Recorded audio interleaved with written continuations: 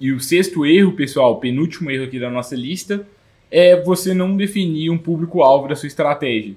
Então, a gente realmente tentar comunicar com todo mundo, e quem tenta comunicar com todo mundo não comunica com ninguém. Você que já escutou aqui, ou já consumiu aqui outros conteúdos aqui deste podcast, sabe muito bem disso, né? E eu vejo que, assim, é muito engraçado, porque tem um tanto de escritório nas redes sociais que fazem várias postagens, mas cada dia tá comunicando com um público totalmente diferente do outro, postando conteúdos que não tem uma relação entre si e que muitas vezes não tem relação com o público da estratégia. Então, às vezes surgiu alguma novidade, por exemplo, né, que caso com o erro anterior, numa área que não tem a ver com o público da sua estratégia e você faz uma postagem sobre aquilo mesmo assim, porque é um assunto que muita gente está querendo saber. Mas o que a gente tem que pensar é o quê? Qual o público que você quer atingir por meio da estratégia? Então, assim, defina um nicho, né? Que você vai produzir um conteúdo específico para aquele nicho. E foque naqueles conteúdos que vão gerar valor para aquele público específico.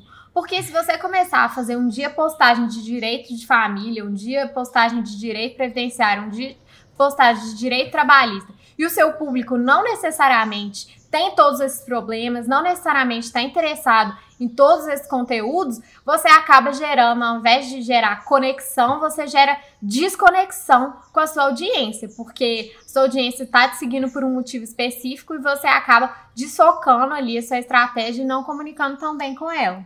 Um erro comum que eu já vi é, por exemplo, um escritório especializado em direito do trabalho, e ele produz um conteúdo e ele direciona o mesmo conteúdo tanto para o reclamante quanto para o reclamado.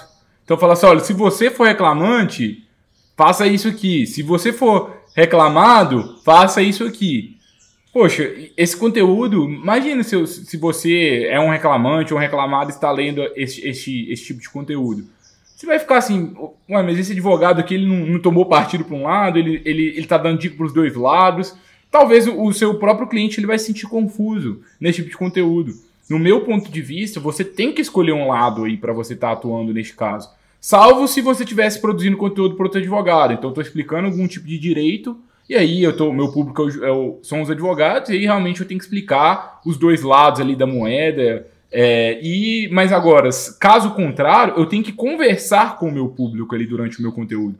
Então, não tem que ser uma coisa bem pessoal. Então, assim, olha, você reclamante que recebeu aí o benefício aí durante a pandemia, o que você pode fazer? Sabe? Se você não coloca, o simples fato de você colocar reclamante ou algo que identifique ali com o seu público-alvo, aumenta muito o seu engajamento. Então, às vezes, você está até acertando no tema, no assunto que é de interesse para a pessoa, mas por não definir o público-alvo e por querer, por exemplo, pegar tanto o reclamante quanto o reclamado, você acaba fazendo um conteúdo que não vai ser assertivo para nenhum dos dois lados. Né, que não comunica especificamente com ninguém e que não engaja as pessoas. Então, se você define um público específico, um tipo de cliente específico que você quer atender, sua assertividade em atingir esses clientes por meio dos conteúdos que você produz nas redes sociais, ela vai ser muito maior, porque você vai estar, de fato, se comunicando com aquela pessoa, isso vai gerar conexão, isso vai gerar identificação,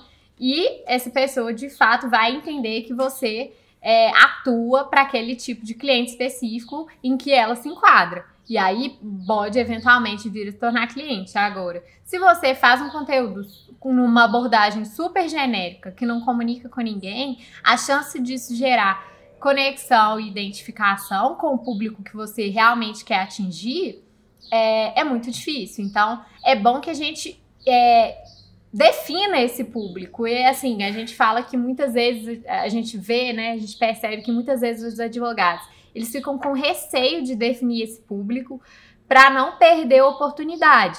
Mas, na nossa visão, é o contrário. Quando a gente define esse público, aí é que a gente começa a aproveitar melhor as oportunidades decorrentes daquele tipo de cliente, dos problemas que aquele tipo de cliente que a gente quer atender tem.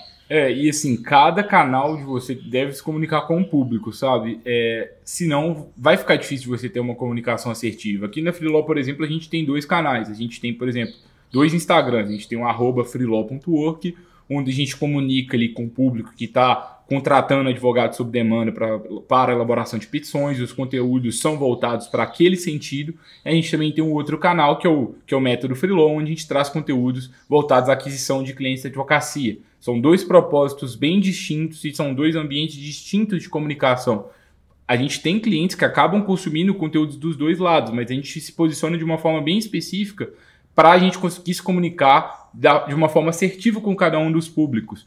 E, por exemplo, às vezes o seu escritório, se o seu escritório tem 2 produtos, ou se ele está atendendo 2, 3 áreas do direito diferente, ou 3, 4 tipos de clientes diferentes, significa que o seu escritório tem 3, 4 públicos-alvos diferentes. E para atender todos na internet, para fazer uma estratégia efetiva nas redes sociais, você vai ter que ter 3 ou 4 canais, o que não é algo interessante, ainda mais no início de uma estratégia. Então, no início da estratégia, sinto muito. Escolha um canal, escolha um público-alvo e comece por ali, né, Júlia?